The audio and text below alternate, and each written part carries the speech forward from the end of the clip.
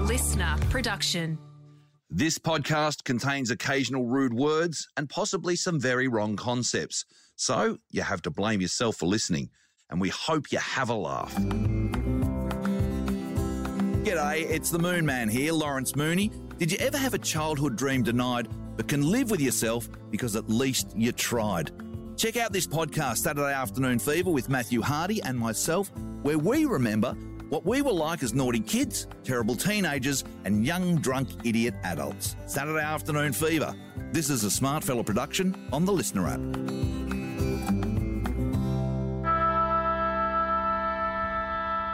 Chapter 12, the under-14s. The Little League whetted my footy appetite, and it wasn't long before I was turning out for a real team, the local Notting Hill B-side. They wore blue and white vertical stripes like North Melbourne in the VFL. The Notting Hill who? Were they the Kangaroos like North Melbourne? No, we didn't have a motif or a logo. That's weird, isn't it? Bullshit. Didn't have one. Every football team had No, one. we didn't. Winning wasn't a motif in our regular season either.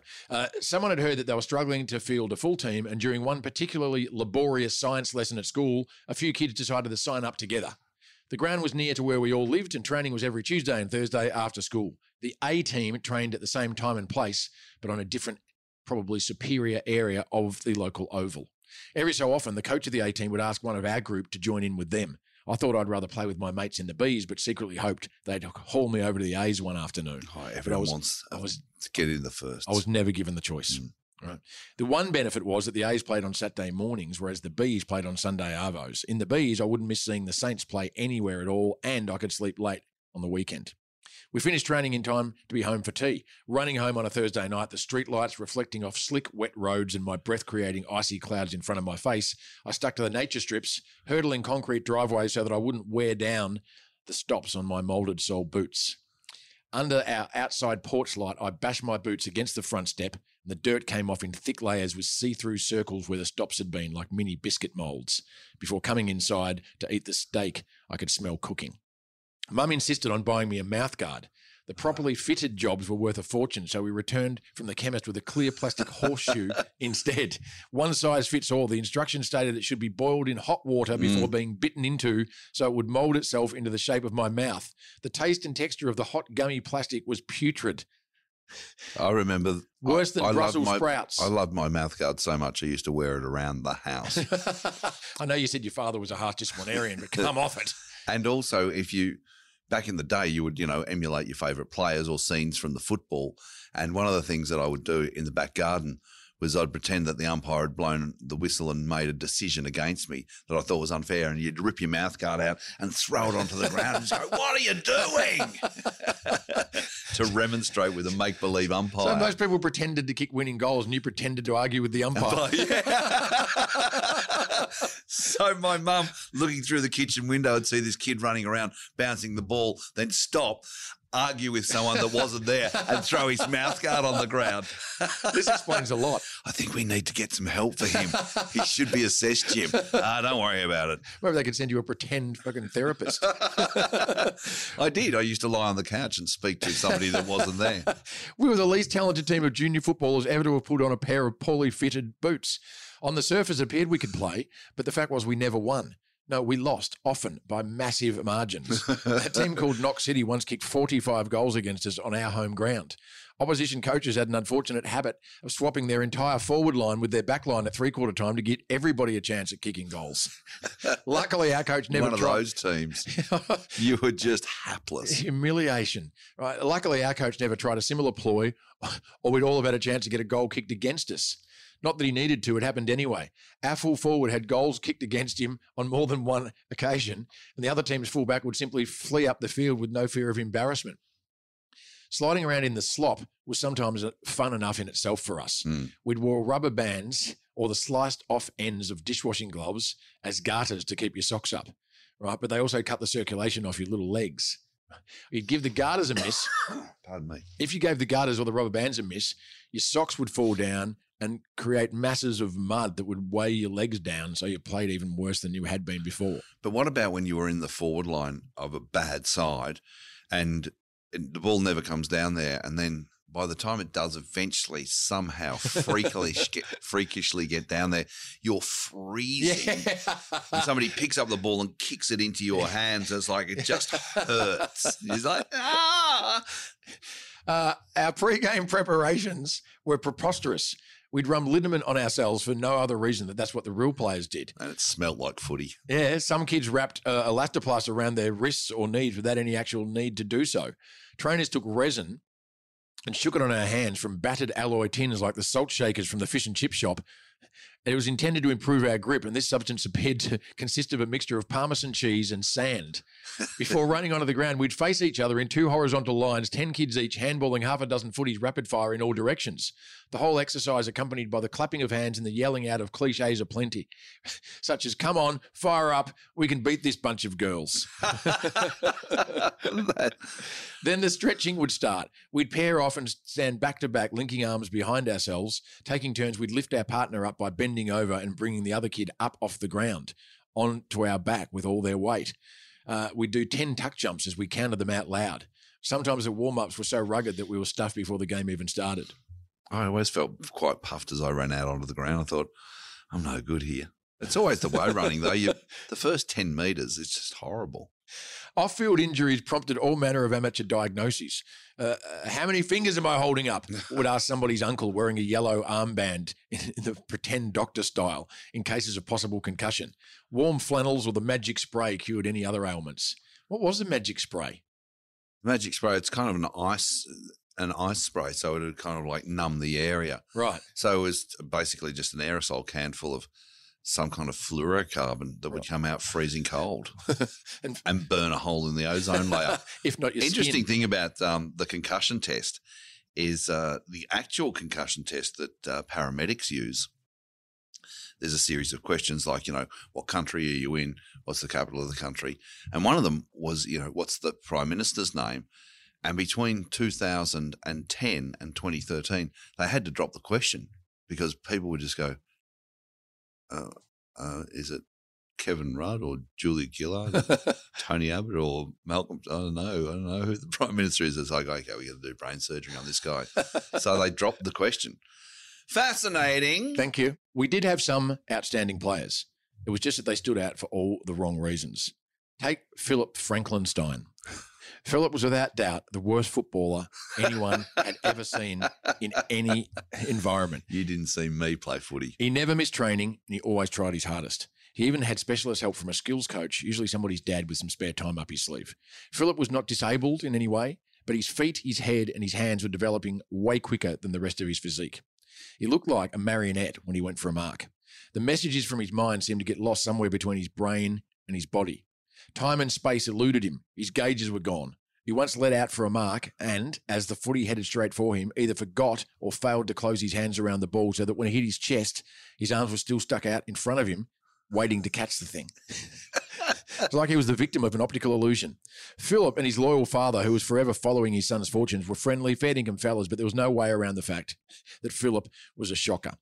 Forgoing any argument over moulded soles or screw-ins, he played in a pair of Kmart Winners, which were brown and made of canvas with a beige stripe and resembled Dunlop volleys if you couldn't afford the real ones. Philip never got any better, but as we were short on numbers, he always got a game. Surprisingly, for all his flaws, we always offered him our support and we never singled him out. So he was always chosen. That's a nice story. Yeah. So would the winners, Kmart Winners, did they have stops or were they just runners? Just runners. So he's always going ass over tit on top of all his other inabilities. Right? So he's running around just sliding around. Wow. Our captain, Ian, who was known as Dylan for reasons no one could recall, was a tall, rangy winger with an almost red hair and huge pair of ears. If our team was a disastrously drought-stricken cattle ranch, then he was the landowner who was waiting just a little longer before deciding to shoot his stock. He was proud, stoic, and Australian. I liked him for a number of reasons, the main one being that he had a ping-pong table at his house. Oh, wow. Dylan's finest hour as the first player from our team to reach 50 games for the Notting Hill Bees was tarnished somewhat when the doorway-sized banner made of interwoven vertical and horizontal crepe paper strips held together too tightly with standard sticky tape almost decapitated him as he tried to lead the team through it. We tried to stifle our amusement while he tearfully played the first half with a red ring around his neck as if he'd been luckily escaped at the last moment from the noose. When he and I were young, Dill had once accidentally walked in on my mum while she was having a bath. Oh, gee. Lying there, wearing nothing but a flannel over her face, she assumed him to be me and asked him to pass the Radox. Remember those salts you'd put in the bath? Bath salts. What soothing the pain from your aching bones? That's exactly what it used to do. Upon returning to my room, we're in the middle of a game of I don't know, Cluedo or something. His whole head was a purpley red colour, and he wouldn't say a word about why. Later that night, Mum and I worked out what had happened, and though she was a bit embarrassed, we laughed until there were tears rolling down both of our cheeks. He didn't say a word. He just quietly shut the door behind him after handing her the Radox. Can you imagine the poor boy just like, oh my God. Well, if he just had a piss and then left like most normal blokes, no, he had to go and wash his hands, didn't he? So he deserved it. Him and his hygiene. How long was he in there with your mother alone in the bath? Shut up.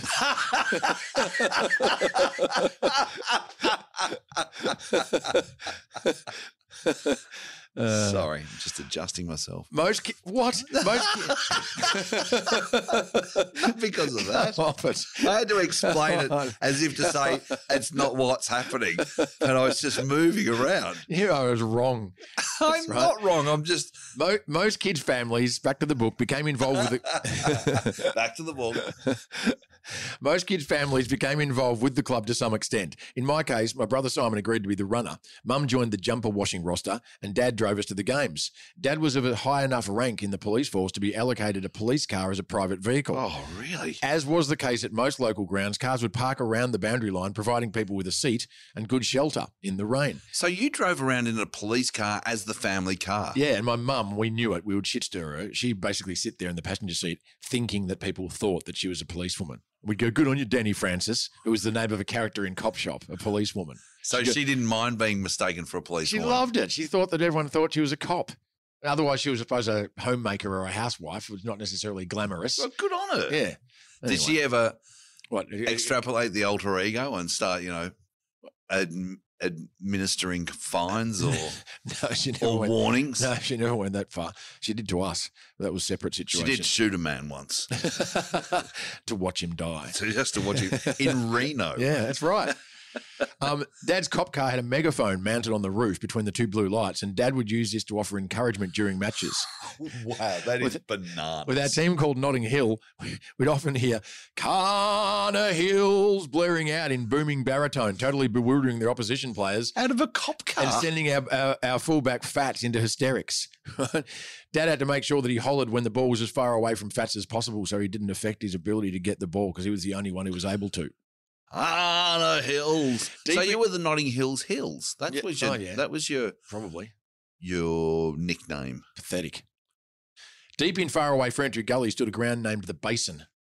Set in the side of a hollowed-out hill, it was colder than an esky in the Antarctic. At halftime, an assistant would organise a bucket of boiling water into which the players would tentatively dip their fingers in an effort to avoid frostbite.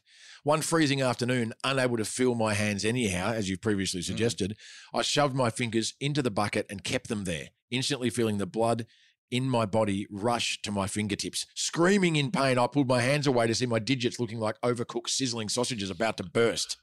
That was the last of me for the match and the last game I played for that team. I never had a shower at the ground after the game. If there were any showers at all, they were teeth-chattering cold with zero pressure. Most importantly, I didn't want anyone to discover that I didn't have a very big dick.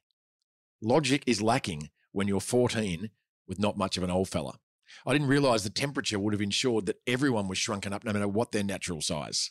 Besides, Dad has got us into the St Kilda dressing rooms at Waverley Park one afternoon after a real game, and some of those blokes were hung like draft horses. You'd go into the rooms after the game? Yeah, you sneak into the rooms, or someone would get you into the rooms, and they'd be, I don't know, wandering around with their dicks out. That's what change rooms are. The only dick I'd ever really seen, I suppose, was like, your dad's or something. thus giving you some kind of inferiority complex for the rest of your life. Was that his intention? So did you, you're lying on a couch and there's some Jungian psychiatrist going, did you envy the size of your father's penis? It's like, yeah, I did. That's a barrier you're going to have to break through in order to enjoy complete success. How do you even know, though, that you're supposed to have a big or a small dick when you're a kid? Who even has that conceptual... You're comparing yourself to everything in terms of, relativity. Does that mean you have a superior... So you look at his penis and then you look at yours and you go, oh, man. Yeah, but do you look at his leg and then look at yours and you've got an inferiority complex and about the size of his hands and everything. And that's why your dad's, your hero and your champion.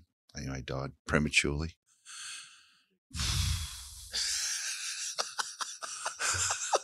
I've got two of them. Oh, no. For dad death. He didn't even do that on purpose, I don't reckon, that big exhalation. I think it just all caught up with you. Yeah, it did catch up with me. Fair enough. Fair enough too, mate. You want a hug? No, I'm right. I've got a mate. When you ring him up, he answers. If you're a bloke, if he sees it's a bloke ringing, he answers. He answers the call by going, small cock helpline, how can I help? That's great stuff. Isn't it? That is great stuff. Small cock helpline. Yeah. Back to the book, combined with my willy worries was a fear of anyone setting eyes on my skinny frame in general. You'll fill out. You're just a Slim Jim, that's all, Mum would say whenever I started on the subject. Paranoid I was about how lacking in muscle or meat on my bones I was. Our family doctor, Dr. Vasta, a gentle, heavy-lidded greyhound owner who seemed to speak in slow motion, refused to give me any medication to enhance my appetite, so I had to make do with wearing long sleeves or extra layers underneath anything I was wearing. I failed to realise that wearing a wind cheater in 30-degree heat at the Waverley Pool probably attracted more attention than if I just sat around in me board shorts. Some of us wondered how it might feel to have a fight on the footy field, but we weren't certain how to start one. Baiting your mates was easy. You knew how to upset them because you knew their insecurities. Comments on the size of your mate's mum's feet, the sour milk smell given off by his sister, or the pair of burgundy cords he'd been seen to wear could be relied on to incite swinging fists. But with strangers, it was a different story. Physically, among each other, we also had some idea how each opponent could handle himself. But no one wanted to throw the first punch at somebody new. It happened during a game against Glen Waverley Rovers, whose jumper was just like Collingwood's. They were long-standing flag winners in all divisions, A's, B's, the works. They had a renowned full forward named Mark Mercedes. An A-side superstar, Mercedes had the square-jawed good looks of a Nordic horseman and the shifty eyes of a high-stakes poker player. He was as tough as he was talented. Competition rules allowed anybody to play at either A or B level, but not both on the same weekend. When we learned that Mercedes would be lining up against us one Sunday afternoon, having missed the previous day's A game due to a family function, our coach realised there was only one answer: violence. Wow. Isn't it? It's interesting that a coach of children would instruct somebody to go out and whack him. Yeah. Yeah. Well, it's the only way we were going to have a chance.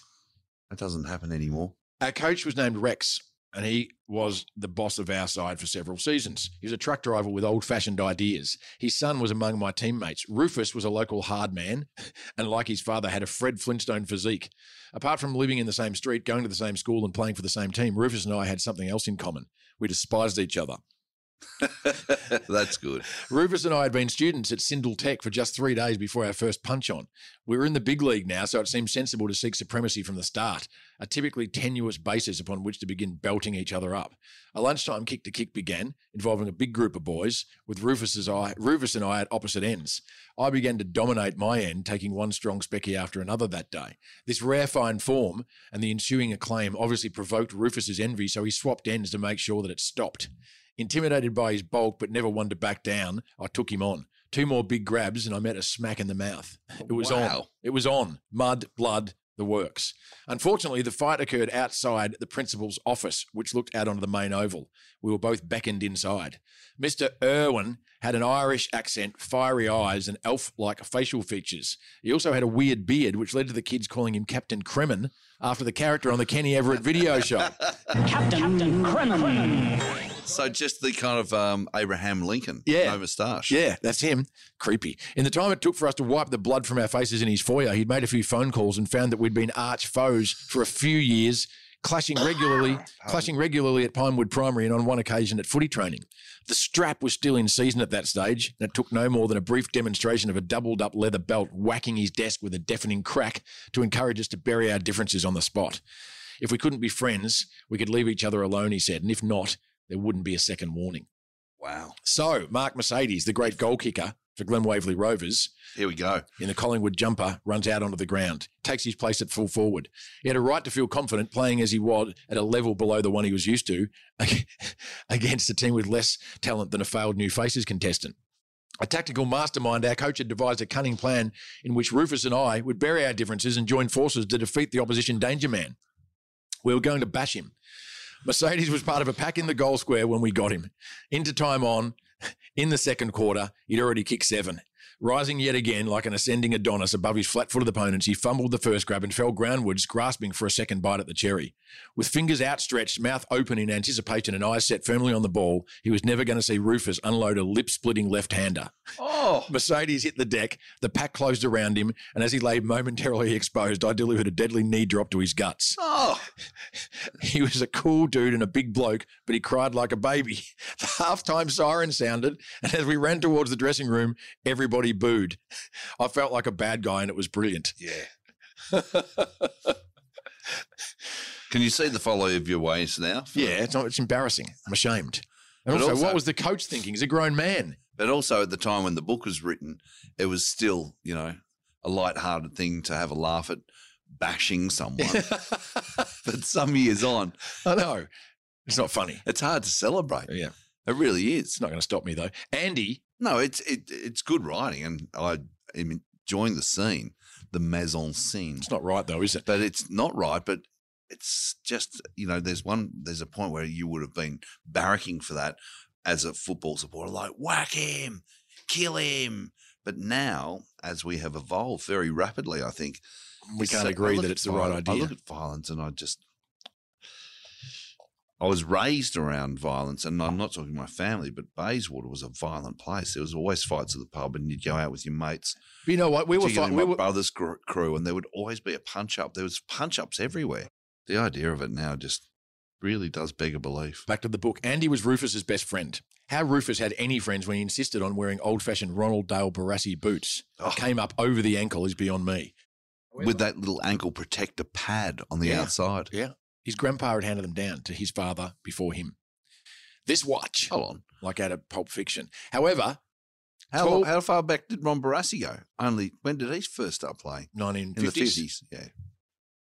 However, aside from Rufus, tall, blonde, solid, and an A-side staple, Andy could do the Rubik's Cube in record time. Oh, no. One season, Andy was absent for several weeks. And then one evening, his mum turned up to training and spoke to the coach. We watched Andy's mum and our coach in deep discussion, and we could only wonder what had happened. As she walked back to her car, one of the kids asked where Andy was and whether we'd be seeing him again. Andy's got no time for football, no time for girls. He's studying to be a doctor, she replied. Got into her car and drove away. How old was Andy? 14 or 15. We thought this the most hilarious thing we'd ever heard. It was so hilarious, in fact, that we ran around repeating it like a mantra in the twilight during the training session standard final 4 laps. No time for training, no time for girls, and he's going to be a doctor. The concept to us was ridiculous. But then again, Andy became a doctor, and none of us played professional football. Unable to coach us for 6 weeks mid-season due to a long-distance truck driving job, Rufus's dad Rex was replaced for that period by a fellow whose face was fixed in some kind of ghastly grimace, as if permanently reacting to stinging antiseptic on an open wound. Kenny Crozet was his name, must have been One about of those guys with a weird face down Yeah. at the footy club. Yeah. Kenny must have been about 25 with allergies or eczema afflicting him in a major way. With his wet lips and tight white head of closely cropped hair, Kenny coached us in a state of fist-clenching frustration, often incurring the wrath of the umpire for audible abuse from the boundary line. 2 weeks into his tenure, Kenny, who had won us over immediately with his way of treating us as equals, turned up to training with an old, wrinkled, grey-haired woman in his car. She waited in the passenger seat throughout the session, and as we were finishing, Cameron, our deputy vice captain, asked, "Hey, Kenny, are you going to introduce us to your mum?" Kenny was incredulous. "Me mum? What do you mean, me mum? That's me fucking girlfriend." Kenny wasn't one of these win-at-all-cost kids coaches who fails to put things in perspective. He was like the boxing fan who can't watch a fight without riding every punch in the corner. One of us was about to be flattened. He'd twist and turn beforehand as if it was he in the path of the oncoming bump. Oh, I like Kenny a lot. Then he'd react in agony as if it was he who'd received it. Not one to give up easily, Kenny would implore us to improve our performance as if his own life depended on it. For all his frustration and umpire abuse, Kenny always tried to find positive points about our play, and he never swore in our company, apart from occasions and with good reason.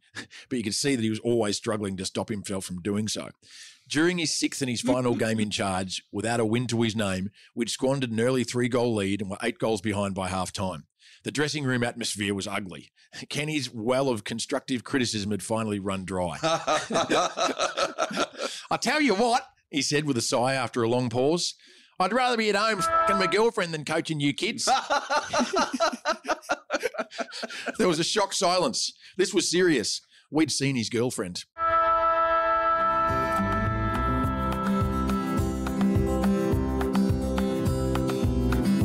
Okay, that'll do us, Lawrence Mooney, for today. I am having a ball, so please join us on the next episode and tell your friends.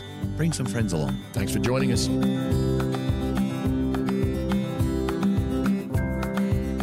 Okay, if you haven't given us a rate and review, now's the time. We're counting on you.